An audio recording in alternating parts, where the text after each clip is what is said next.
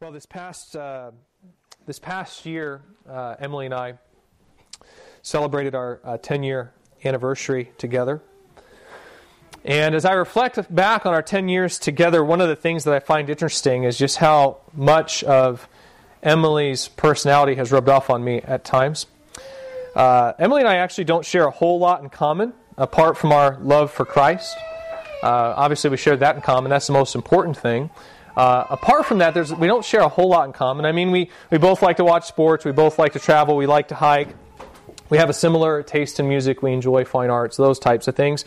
I'm not saying we're just totally incompatible, but we have a lot of natural differences too.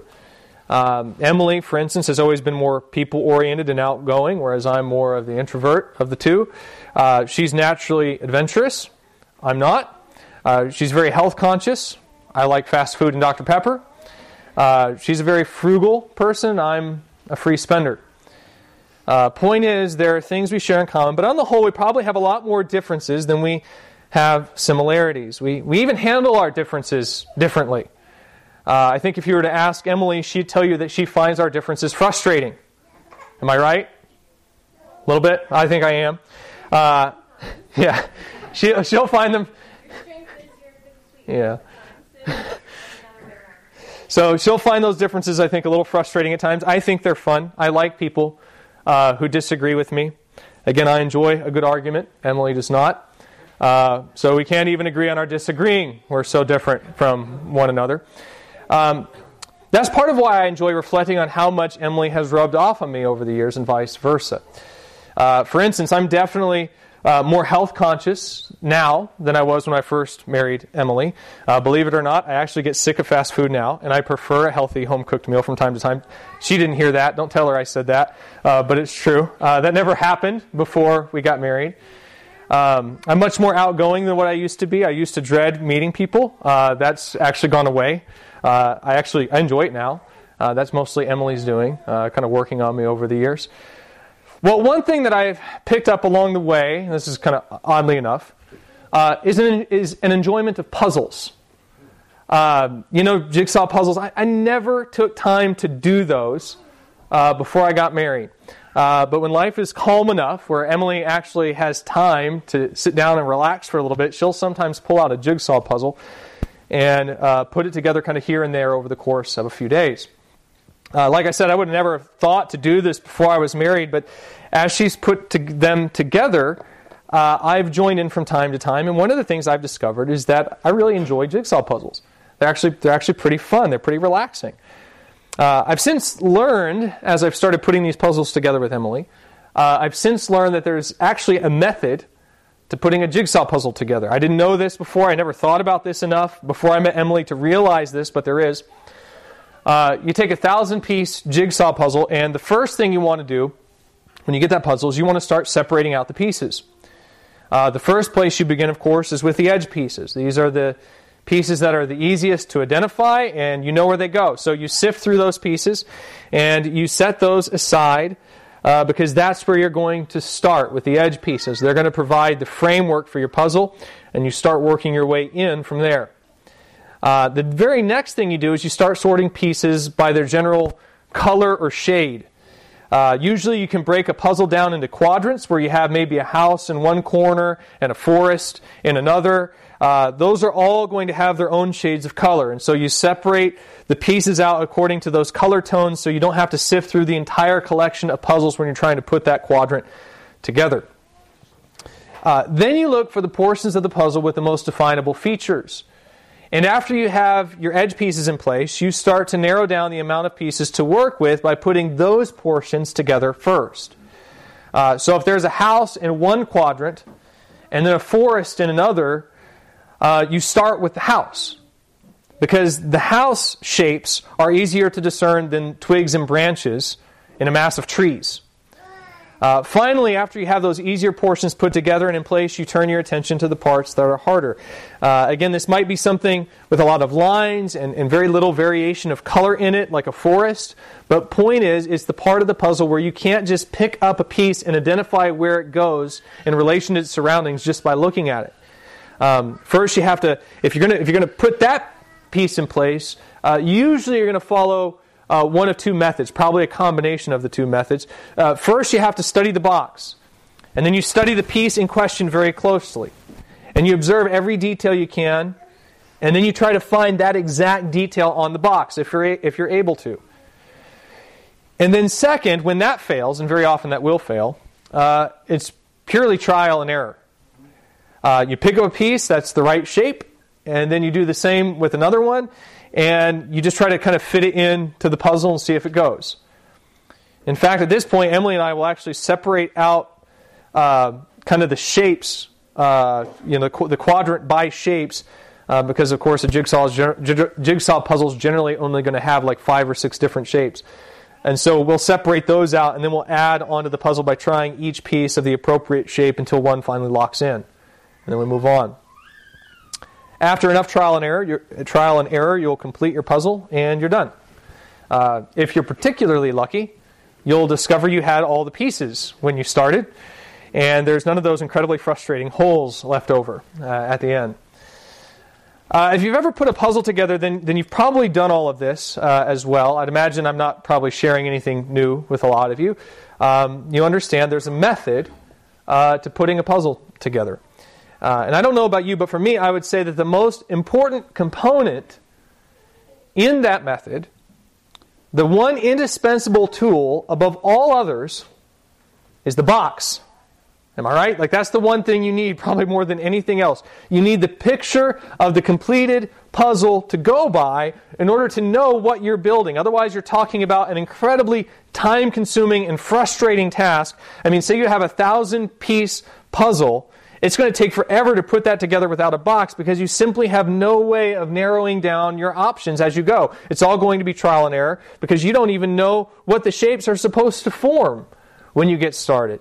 You might as well just have a pile of blank puzzle pieces because that's how much the designs on the pieces are going to help you if you don't have a completed picture of the puzzle on the box. The box is absolutely key to the reconstruction of any really challenging puzzle. Well, last week we started to take a look at the Olivet Discourse, which occurs in Matthew 24 and 25. If you remember, this is a passage in which Jesus is going to explain to his disciples what will occur at the very end of the age. That's the question on their minds when they leave the temple at the beginning of Matthew 24. And Jesus proceeds to tell them that the entire structure of the temple, which was this massive complex erected with these humongous stones, he says that it's going to be systematically dismantled entirely. Brick by brick, right down to the very foundation. It's all coming down as an act of judgment against that generation for their sins. The disciples understand.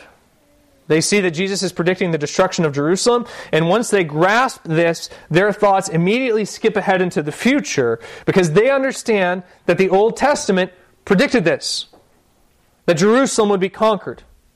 And they understood it would occur shortly before the restoration of Israel and the establishment of God's kingdom. And so as Jesus talks about the conquest of Jerusalem, they immediately want to know, when will these things be? And what will be the sign of your coming and of the end of the age? They're asking the question on everyone's mind. Right? This is something we all want to know about. What's the end of the story like? And when's it going to take place? What is the future going to be like? How does history end? That's the question that Jesus begins to answer as he sits on the Mount of Olives overlooking the city he just condemned. I said last week that I've been hesitant to preach on this passage for a couple of reasons. First, I said I've hesitated because I think it's very easy to conclude that this is a relatively irrelevant topic. Jesus begins discussing a period of tribulation that's going to precede the end of the age. And not only are we going to see that the focus of this tribulation, the chief purpose for its happening, has primarily to do with Israel, we'll see, and not necessarily the church. Not only is that the case, but it's also been almost 2,000 years since Jesus has made this prediction. And nothing's happened. That can make this seem like a very detached, a very abstract, very irrelevant topic for you and I. And so last week I said, let's explore why this topic matters first. And that's what we did. We spent 1 week in pre-application thinking about why a study of end times, a field of doctrine known as eschatology, why eschatology matters. I gave you 4 reasons in total. I think we looked at 3 or 4 more in the evening, and we saw, I think, that this is a very relevant topic. This matters. Second, I said I've hesitated because this can be a very complex topic. Eschatology can be a very complicated and confusing subject. In fact, when you really get down to it, I'd say it's almost like trying to put a puzzle together without the box. I think this is why there are so many opinions on the topic. If you've ever studied eschatology before, then I'd imagine that's probably one of the things that you've found frustrating. Eschatology isn't a doctrine like the Trinity or the deity of Christ. I mean, those are subjects that can be hard to understand. They can be hard to grasp. But all the same, you go back into church history and you have these church councils where the early church fathers got together and said, the entire church agrees that the Trinity should be understood like this. And they said the deity of Christ means that. And we all agree, and everyone who doesn't teach this is anathema. They're not a Christian. They're very specific on that. You don't have that with eschatology. In fact, it would almost seem as if there are as many different interpretations about the end as there are interpreters. I think a lot of this has to do with the fact that when you really get into eschatology, what you find is that you have all these passages about the end that are scattered in different places across the Scripture, many of which give you little bits and pieces of information about the end, but without any one single picture to guide you as to where they all fit into place, where they all go. Now, that being said, there are still some landmarks in the puzzle that are relatively easy to discern. Just like you can probably tell that the one part of a puzzle is going to be made up of trees and another part appears to be a building, just from the pieces alone, even if you don't have the box and know how to arrange all those pieces, it's the same with eschatology. There are some key general concepts that everyone can agree are in the puzzle somehow, even if we don't entirely agree on where they go, or even perhaps what they are. I mean, sure, some people are going to think that the building is a house. Other people are going to say, no, I think it's a barn. You're going to have that sort of thing. But regardless of the disagreement, we can still see that the puzzle at least includes a building of some type. And there's some trees in there as well. We can make out the major landmarks, and from that we can put together a pretty reasonable reconstruction of at least the more clearly defined landmarks, just from the pieces alone. That's not the challenging part in eschatology, just learning what the landmarks are. No, the challenging part is figuring out how those landmarks interlock with one another. It's the details in between the landmarks, these smaller, vaguer pieces of information scattered here and there around the landmarks that can make it hard to distinguish where the landmarks go. In other words, if you could picture a puzzle with a picture of a meadow. You know, there's a horse grazing in a field with a white fence in the foreground. The sun is shining in the clouds in the background.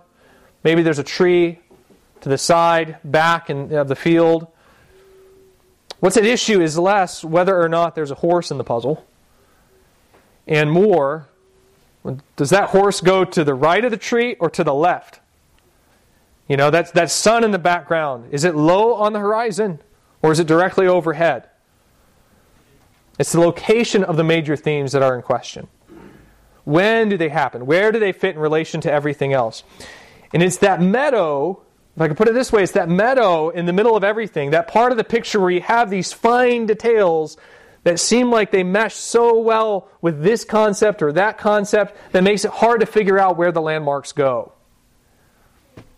And then, if that weren't enough, if I could add this as well, what adds to this confusion is that it would appear that we don't have the right amount of pieces for the picture. Now, you ever have that happen? Again, you're working on a puzzle, and you keep struggling over where to put this one piece, only to realize that at the end, it actually didn't belong to the puzzle in the first place? Or have you ever gotten to the end of the puzzle and realized that in the 1,000-piece puzzle, you're missing like 3 pieces? Which is why you had so much trouble with that upper left-hand corner? I mean, how frustrating is that when that happens, right? Well, Well, that seems to be the case here as well. In particular, it seems that a lot of times, no matter what scheme people pick for their understanding of the end, they still have a few pieces left in their hand when it's all said and done. And they have to explain those extra pieces. In other words, their configuration looks like a complete puzzle, but you're left going, at the end, you're left asking, but what about this passage? Or what about that statement? That doesn't seem to fit your scheme. And so each side tries to do its best at explaining why the pieces they're holding are just extra pieces, why they don't actually belong to the puzzle in the way that so many people suppose. Now, by the time we're done, I think you'll see that my approach is going to be a little different, in that I don't know that we'll have leftover pieces so much, but I think we're definitely going to have some gaps left over in the picture when we're done. So I would agree that I don't think we have the right number of pieces to complete the picture, but what I'm going to argue is that it's not because we're dealing with too many pieces, some of which belong to a different puzzle, but too few. Like I'm going to say, I think this goes here, this piece goes here, and I think this probably raises a question about what happens after that, but I don't know that we have the data to know that. I don't know what goes in that gap. I don't think we have that piece. And I think that's okay. It's okay to come to that answer. Like I said last week, I don't think God intends to tell us every single detail about the end. There's supposed to be a bit of mystery in all of this. But point is, this adds to the confusion. Not only do we have a picture, not have a picture, to show us where the meadow pieces go, but it doesn't even seem that we have the right amount of pieces. Either we're pulling in concepts that don't apply to eschatology, or we're missing some key ideas here and there, but there are these parts that just don't seem to fit no matter what scheme you come up with. So this is tough. This is hard work. And that's part of the reason why I've hesitated to teach on this topic.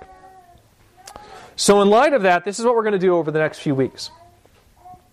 As we move through Matthew 24, I'm going to explain my understanding of the timing of Jesus' return as best as I can. I'm going to try to describe for you my reconstruction of the puzzle where I believe all the pieces go. But what I want to do first, over the next few weeks, is just orient you to the major landmarks in the puzzle. You see, there's a sense in which, even as I explain these ideas, you're going to have to reconstruct the puzzle for yourself. As we go through various passages over the next few weeks, we're going to be dealing with a lot of different concepts at once, which you're going to have to try to fit all together in your head as you try to get a grip on this topic. And so rather than begin by moving the pieces around and saying, I think this goes here and I think that goes there, I want to tell you just what's in the puzzle first. Okay? I want to show you, this is a puzzle of a horse grazing in a meadow. He's inside a fence. The sun is shining overhead. This is a nice country scene. This isn't an ocean scene. This isn't an urban scene. I just want to describe that much for you. And then once that's established, we can start to use Matthew 24 to figure out where the major landmarks go in relation to one another. So that's what we're going to be doing over the next few weeks. We're starting by looking at the major landmarks in the puzzle. And we're going to do that by defining several major eschatological concepts. Several major concepts related to the end. Understand, the disciples don't ask this question in Matthew 24 in a vacuum. There's a rich eschatological tradition already established by the Old Testament, which they're bringing to this discussion when they ask this question. In other words, they already have a foundational understanding of the end when Jesus begins his answer. It's why they're even able to ask this question in the first place. They know enough to know that when Jesus talks about the capture of Jerusalem, he's talking about the end. That prompts their question. In his response, Jesus is going to work with that foundation. He's going to assume that they already understand some key concepts and even some key passages as he explains that all to them. And this means that if you don't have that background going into this answer, you're going to be lost. So what I want to do is start by bringing you up to speed with what the disciples know by the time the Olivet Discourse begins. Of course, they don't seem to have the order of everything worked out. That's why they're asking Jesus about the sign of His coming. They're still not sure about the timing of everything. Jesus is going to straighten that out for them. But the core concepts, that's what they would have understood, and it's what Jesus is going to arrange for them. Just so you know, when we're dealing with the chronology of last things, I'd say that there are three main places that you need to look in Scripture. This is just if you're dealing with the chronology of things. And those three places are first the book of Daniel, particularly the end of Daniel 9, and the end of Daniel 11 through chapter 12. The book of Daniel is particularly concerned with the order of the end, and I'd say that it really even serves as the foundation for discussions like the Olivet Discourse. So that's a very important place to go, the book of Daniel. The second place to go to get a grip on chronology is the Olivet Discourse. The disciples ask a question about timing here, so obviously this is a good place to go to understand timing. The Olivet Discourse, by the way, is recorded in three different Gospels. It occurs in Matthew 24 and 25, Mark 13, and Luke 21. And just so you know, there are some important differences in these accounts, which we're going to touch on as we go. The third place to look for chronology is the book of Revelation. Now, I should probably state up front, I don't think that Revelation is meant to be precisely chronological. I think it does jump around some. And the reason it can do that is because by the time it's written, both Daniel and the Olivet Discourse provide enough detail about order to be able to discern the right arrangement of that material. However, what's useful about Revelation is that it then fills in some extra information and provides a chronology for a few events that Daniel and the Olivet Discourse do not touch on. Daniel and the Olivet Discourse don't give a comprehensive list of order or sequence for the end. There's some other things that have come up in the Old Testament that they don't explain. Revelation fills that in. So these three together, Daniel, the Olivet Discourse, and Revelation, they're what I like to think of as the edge pieces to the puzzle. While they don't fill in all the details that you need to have to see the big picture, they flesh out the basic structure of the end. If I could put it this way, they give a skeleton to add flesh to. They provide a framework to add walls and windows and doors to. Okay? So we're going to touch on these passages often. Daniel, Olivet Discourse, Revelation. But just for today, I want to try to focus as much as I can on the Old Testament. That's what the disciples would be bringing to the table at the beginning of the Olivet Discourse. So that's where I want to begin. And we're going to start by looking first at some major, what I'd say are really core concepts. And then I'll try to work my way down to some smaller details that are going to come up during the Olivet Discourse in the next couple of weeks. So today I want to start by looking at just three main eschatological events which are kind of the base for all the others. If you're familiar with construction, you can think of these as kind of the load-bearing walls. Other stuff is going to be built around these ideas, but these are the concepts that are holding everything else up. And the first foundational event on our agenda is the millennium. The millennium. The term millennium comes from a passage in Revelation chapter 20 where it says, Revelation 20, 1-6. By the way, as we go, I'm going to kind of plow through for time purposes, so I'm going to go fast. If you want to follow along, of course, you can follow along, flip to the passages as we go, but I'm going to just go as quickly as I can because we got a lot to talk about here. So, Revelation 20, 1-6 says this, Then I saw an angel coming down from heaven, holding in his hand the key to the bottomless pit and a great chain. And he seized the dragon, the ancient serpent, who is the devil and Satan, and bound him for 1,000 years, and threw him into the pit, and shut it and sealed it over him, so that he might not deceive the nations any longer until the 1,000 years were ended. After that he must be released for a little while. Then I saw thrones, and seated on them were those to whom the authority to judge was committed. Also I saw the souls of those who had been beheaded for the testimony of Jesus and for the word of God, and those who had not worshipped the beast or its image, and had not received its mark on their foreheads or their hands. They came to life and reigned with Christ for 1,000 years. The rest of the dead did not come to life until the 1,000 years were ended. This is the first resurrection. Blessed and holy is the one who shares in the first resurrection. Over such the second death has no power, but they will be priests of God and of Christ, and they will reign with him for 1,000 years. You go back to the Old Testament, and one of the most consistent themes throughout both the major and the minor prophets was this expectation that Israel would one day enjoy an eternal and global dominion over the earth under the reign of a Messianic Davidic king. This promise is rooted in the Davidic covenant, which is established in 2 Samuel 7. In that covenant, God promises King David, quote, "When your days are fulfilled and you lie down with your fathers, I will raise up your offspring after you, who shall come from your body, and I will establish his kingdom. He shall build a house for my name, and I will establish the throne of his kingdom forever. I will be to him a father, and he shall be to me a son. When he commits iniquity, I will discipline him with the rod of men, with the stripes of the sons of men. But my steadfast love will not depart from him, as I took it from Saul, whom I put away from before you. And your house and your kingdom shall be made sure forever before me. Your throne shall be established forever." Now, you look at this promise, and clearly it promises multiple descendants, many of whom will be disobedient, we see. But what's unique about this promise is that although God says he will discipline these descendants, he will yet not remove the throne over Israel from the house of David.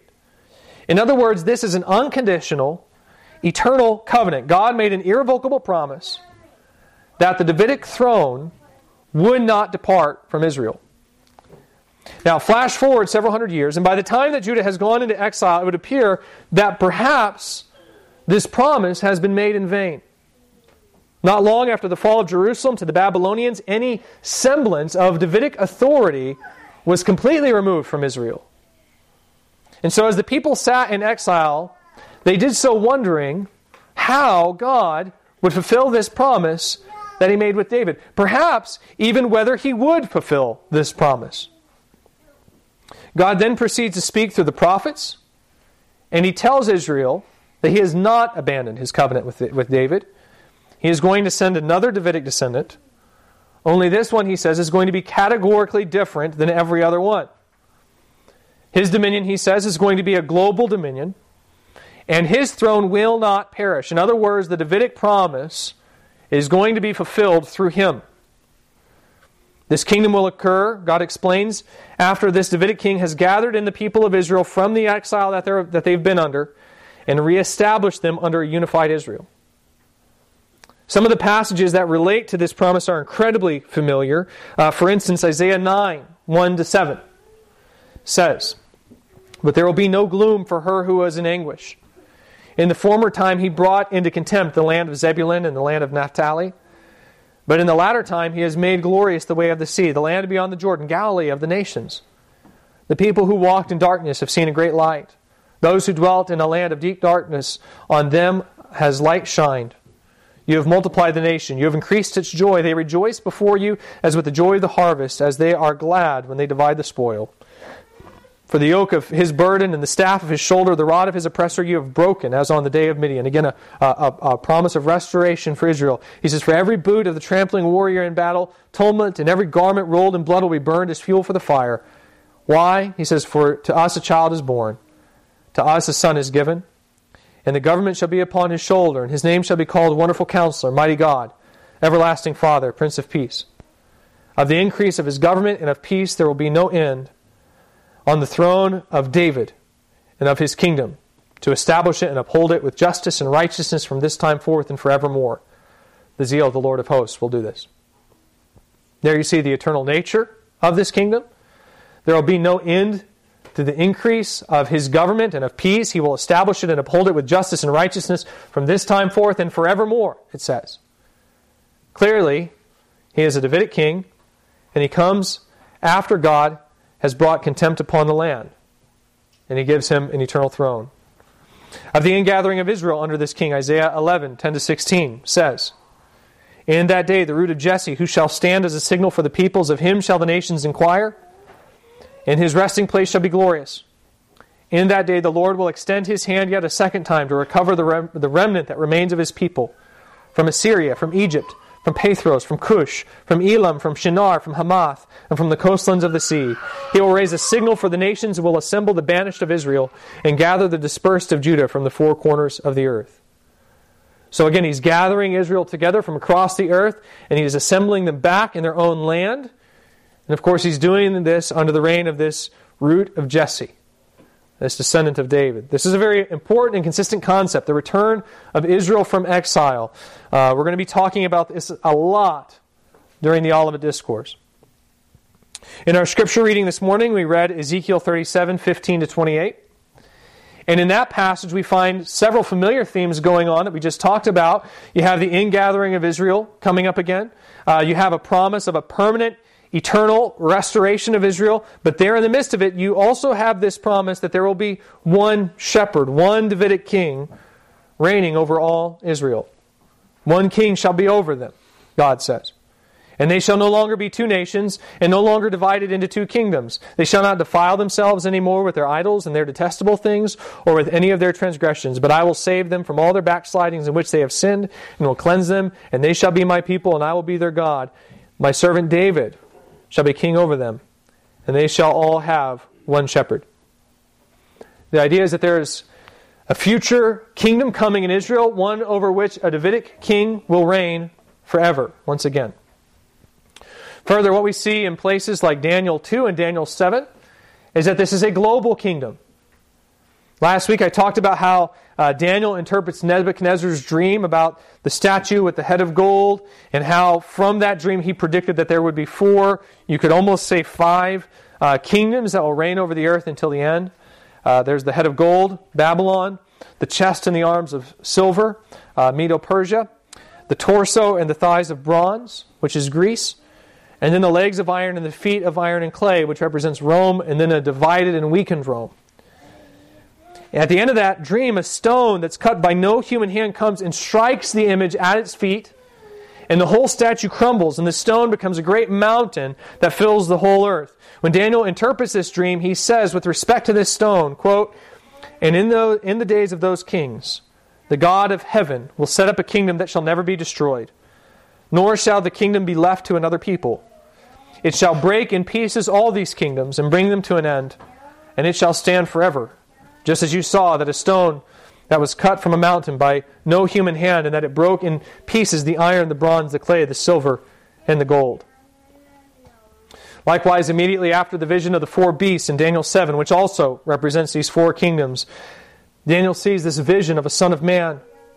And he says, "I saw in the night visions, and behold, with the clouds of heaven, there came one like a son of man. And he came to the Ancient of Days and was presented before him.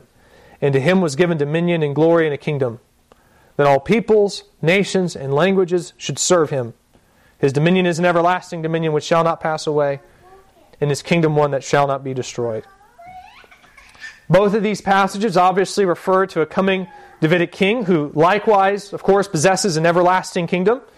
In fact, in Amos 9, 11 and 12, it even says plainly, quote, "In that day I will raise up the booth of David that is fallen, and repair its breaches, and raise up its ruins, and rebuild it as in the days of old, that they may possess the remnant of Edom, and all the nations who are called by my name, declares the Lord who does this."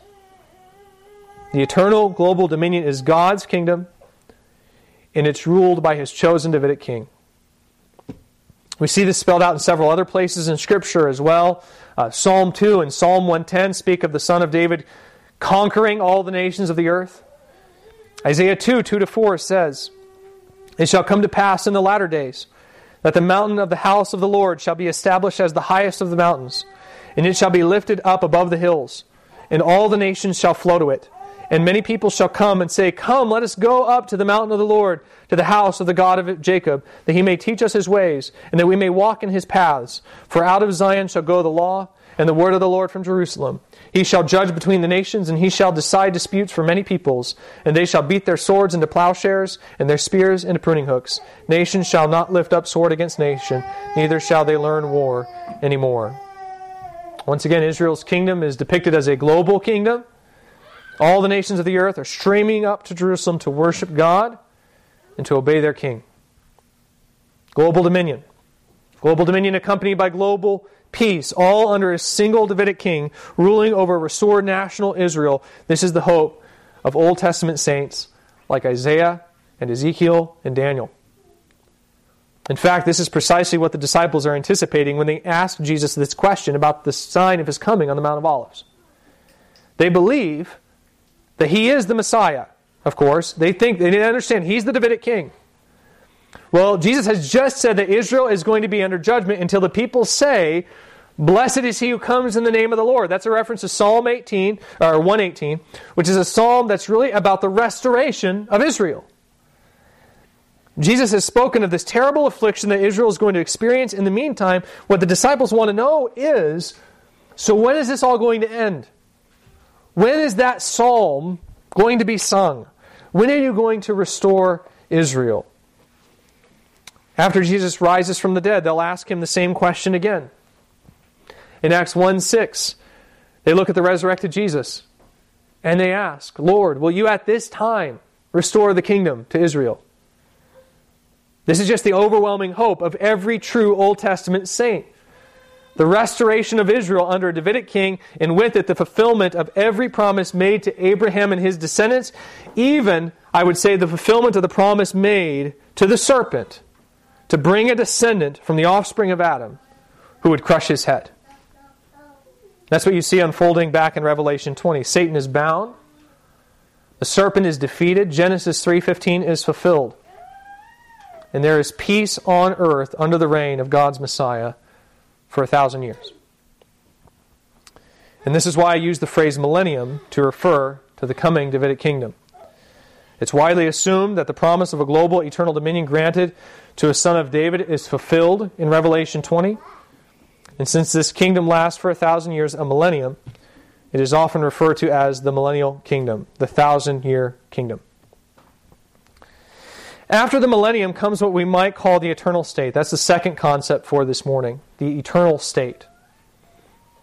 I'm not going to comment much on the eternal state, both because we simply don't know much about it, actually, and because it doesn't appear to be something that was described in great detail in the Old Testament. Most of the Old Testament descriptions of the future seem to refer more to the time of the coming Davidic kingdom, not the eternal state. So it's really not clear how much the disciples would have anticipated something after that. After all, the Davidic kingdom is described as a perpetual one. His reign is forever. However, what we see in the New Testament is that after the millennial reign of the Messiah is completed, the heavens and the earth are consumed and replaced with a new heavens and earth, according to passages like 2 Peter 3. Additionally, a new Jerusalem descends out of heaven to the new earth. The dimensions of the city are absolutely massive, almost 1,400 miles wide and deep and high. A gigantic city. If those figures are literal, which I think they seem to be, then perhaps this even tells us something of the dimensions of this new earth. After all, if the city comes down out of heaven to rest on the new earth is this huge, then we'd have to assume that the new planet is equally massive to host such a city. Again, it's not entirely clear. We're speculating there. But what is clear is that this new heavens and new earth with its new Jerusalem, they all happen after the millennial kingdom of Jesus Christ on the present earth. This is everyone's agreed on this. Jesus reigns in some fashion. Not everyone agrees on how that happens, but He reigns in some fashion on the earth during the millennium. Again, people may disagree about the nature and the length of this kingdom, but everyone agrees that it takes place in some form on the present earth. That means it obviously has to precede the eternal state in which the present heavens and the earth are consumed and replaced with the new heavens and earth. So again, everyone agrees that the eternal state follows the millennium. And everyone has agreed that Jesus is physically present in the New Jerusalem during the eternal state. After all, Revelation 21, 22-23 states, "And I saw no temple in the city, for its temple is the Lord God the Almighty and the Lamb. And the city has no need of sun or moon to shine on it, for the glory of God gives it light, and its lamp is the Lamb." That's Jesus. So again, everyone agrees that Jesus will be present in the eternal state.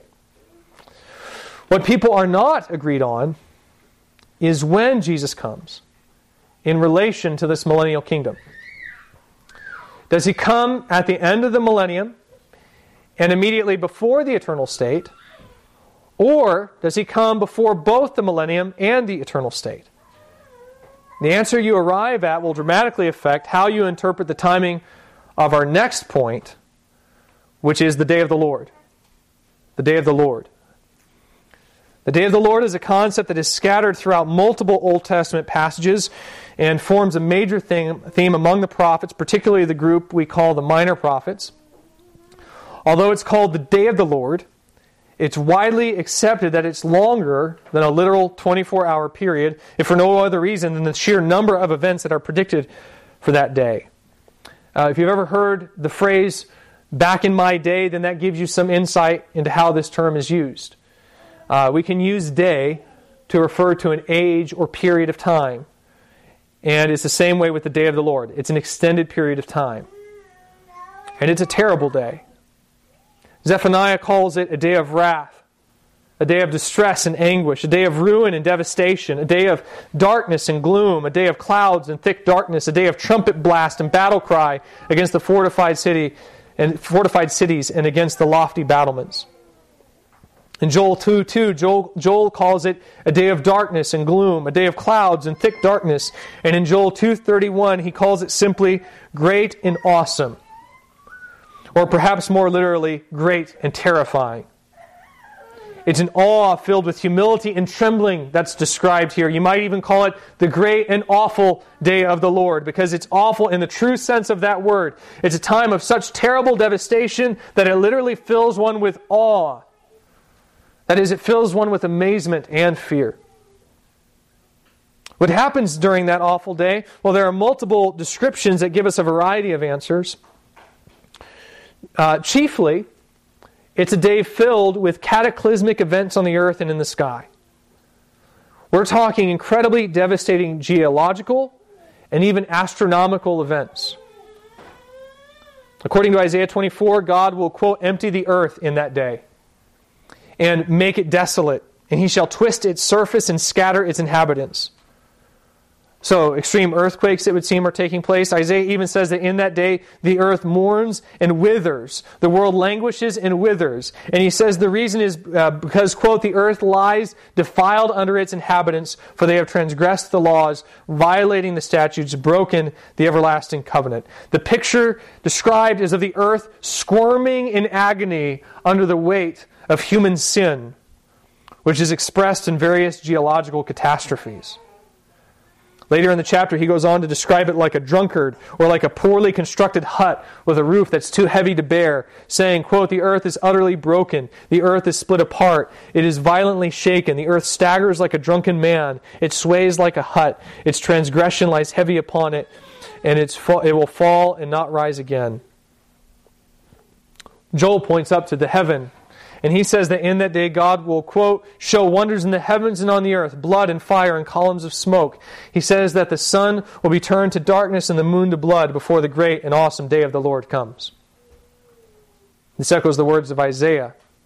Again, in chapter 24, when he speaks of the moon being confounded and the sun ashamed. Just so you know, that's language that Jesus is going to pick up here in Matthew 24. In Matthew 24:29, he speaks of the sun being darkened and the moon not giving its light, and even of the stars falling down from the heavens and the powers of the heavens being shaken.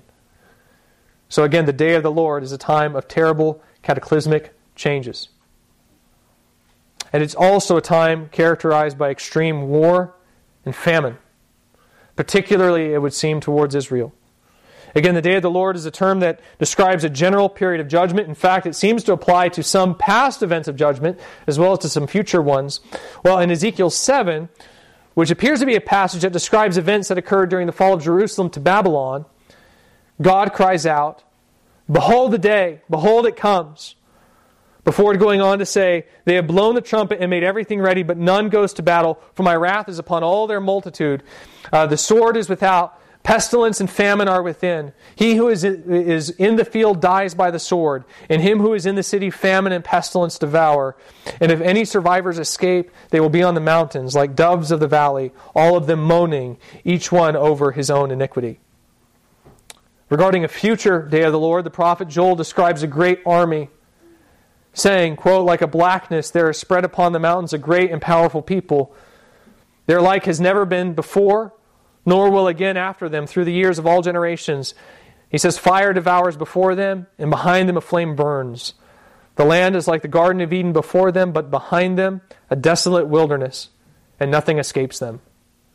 That's Joel 2:2-3. And in verse 12, he notes that, quote, the earth quakes before them, the heavens tremble, the sun and moon are darkened, and the stars withdraw their shining. Again, drawing on this theme of cataclysmic signs in the heavens and on the earth. Once again, describing what he will do in this day, God says in Zephaniah 1:17-18, I will bring distress on mankind, so that they shall walk like the blind, because they have sinned against the Lord. Their blood shall be poured out like dust, and their flesh like dung. Neither their silver nor their gold shall be able to deliver them on the day of the wrath of the Lord. In the fire of his jealousy all the earth shall be consumed, for a full and sudden end he will make to all the inhabitants of the earth.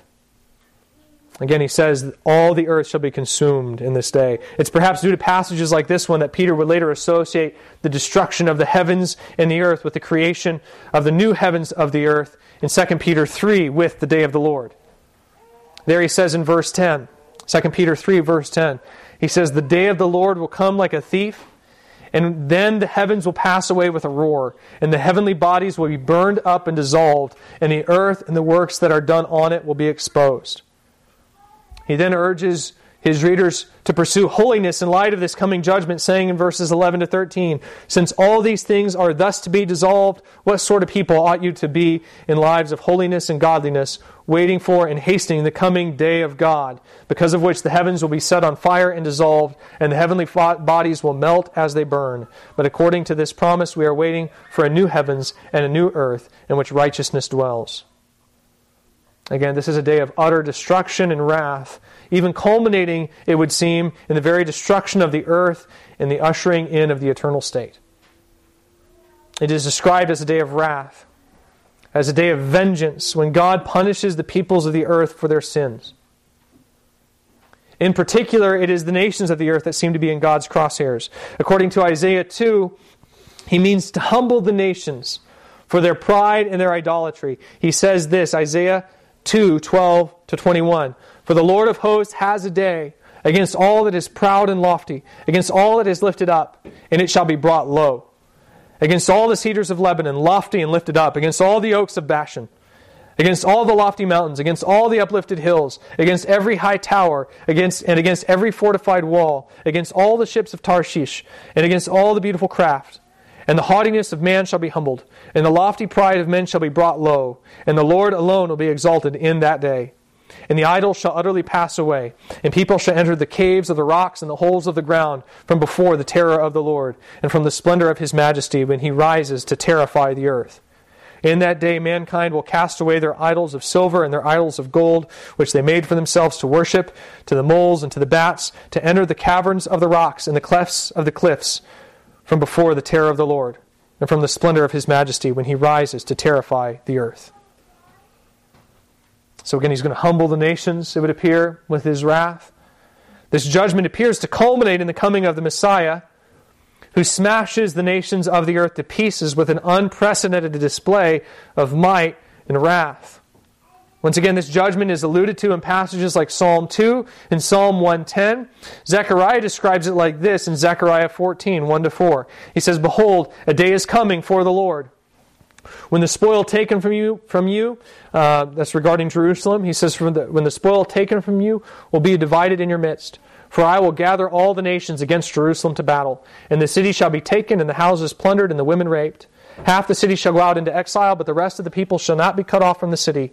He says, then the Lord will go out and fight against the nations as when he fights on a day of battle. On that day his feet shall stand on the Mount of Olives that lies before Jerusalem on the east, and the Mount of Olives shall be split in two from east to west by a wide, very wide valley, so that one half of the mount shall move northward and the other half southward. There again you see the nations gathering against Israel for battle, God going out and fighting them on this day. It would appear that much of the reason for this judgment is the nation's persecution of the people of Israel. For example, it says in Obadiah 1:15-16, for the day of the Lord is near upon all the nations. As you have done, it shall be done to you. Your deeds shall return on your own head. For as you have drunk on my holy mountain, so all the nations shall drink continually. They shall drink and swallow, and shall be as though they had never been. So once again, we have the nations swarming around Israel to devour her, and God judges the nations for that sin. And it would appear that Israel will participate in the victory of that day. As it says in the very next two verses in Obadiah, I just read to you Obadiah 1, 15 to 16. In Obadiah 17 and 18 it says, But in Mount Zion there shall be those who escape, and it shall be holy, and the house of Jacob shall possess their own possessions. The house of Jacob shall be a fire, and the house of Joseph a flame, and the house of Esau stubble. They shall burn them and consume them, and there shall be no survivor for the house of Esau, for the Lord has spoken. Of course, Edom in particular is singled out in this passage, but in Zechariah 12 we see a similar passage in which the nations of the earth gather around Israel to lay siege to it, and Israel is suddenly empowered by God to overcome them. It says that the day of the Lord will make the feeblest among Judah like the mighty warrior David, and he says that he will make the house of David like God, like the angel of the Lord going before them.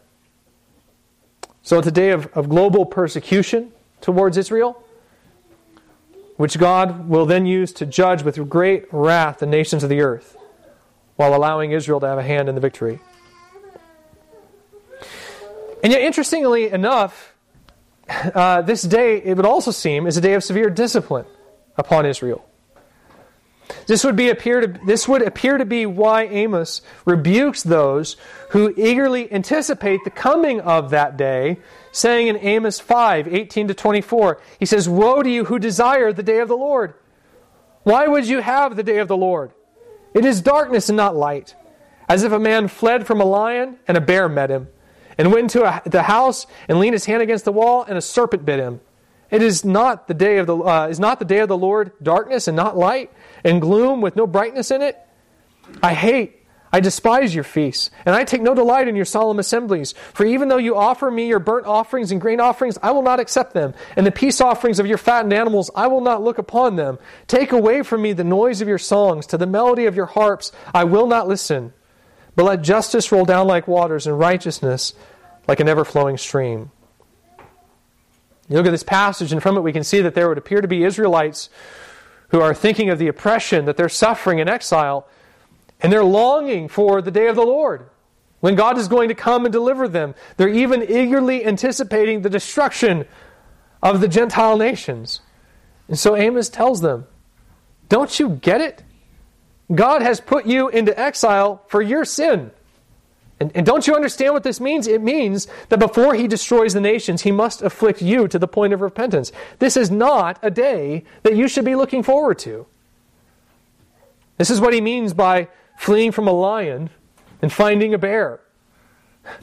They want to be free from the oppression of the Gentiles, but they don't understand that in the process, God is going to deal with them for their sin in that day as well. So the discipline of Israel, that's included in the day of the Lord as well. Now, in part, and only in part, it's for this last reason that we would see the Great Tribulation as a subset of the day of the Lord. Now, if you don't know what the Great Tribulation is, don't worry. I'm going to describe that in detail in a couple of weeks. That's really going to be the bulk of what Jesus explains in Matthew 24. He's going to discuss details related to the Great Tribulation. So we'll get oriented to that concept in a couple of weeks and how it relates to the day of the Lord. The question that we should be asking in the meantime is, in what order do these three events that I just described this morning happen? And where does Jesus come in relation to the kingdom? That's a matter that's been a subject of significant debate over the years. Some people say that the millennium comes first, and then the day of the Lord in the eternal state. And the idea is that Jesus comes first with the millennium, and then the day of the Lord, and then the eternal state. Other people say that the day of the Lord comes before, and kind of even during the millennium, that Jesus comes at the beginning, not at the end, and then the eternal state comes. The reason why that's has been a matter of debate, because there are different opinions about the nature of the kingdom that's described in the Old Testament and in Revelation 20. And I want to talk about that issue next week. Your position on the kingdom, what you believe that millennium is, what it's about, is going to affect how you interpret the Olivet Discourse and when Jesus comes in relation to that kingdom. Does he come at the beginning of it or the end? Unfortunately, though, Jesus doesn't really address that issue directly here. That's going to affect the way you interpret this passage. But Jesus doesn't address the timing of that here. It would seem rather that he just assumes his disciples understand the kind of kingdom to expect and when he's going to come in relation to the kingdom. And so given the amount of disagreement on the matter, this is an assumption that we can't make, I don't think. And so before we take a look at the Great Tribulation, I want to answer this question next week. Is the millennial kingdom before the day of the Lord or after? And does Jesus come back before the millennial kingdom or after? Frankly, I'm just not really sure when else we're going to discuss this. And again, I think this is going to set us up well for Matthew 24. So that's what we'll discuss next week. In the meantime, I'd invite you to come back for a discussion of today's message tonight at 6 o'clock. Let's pray.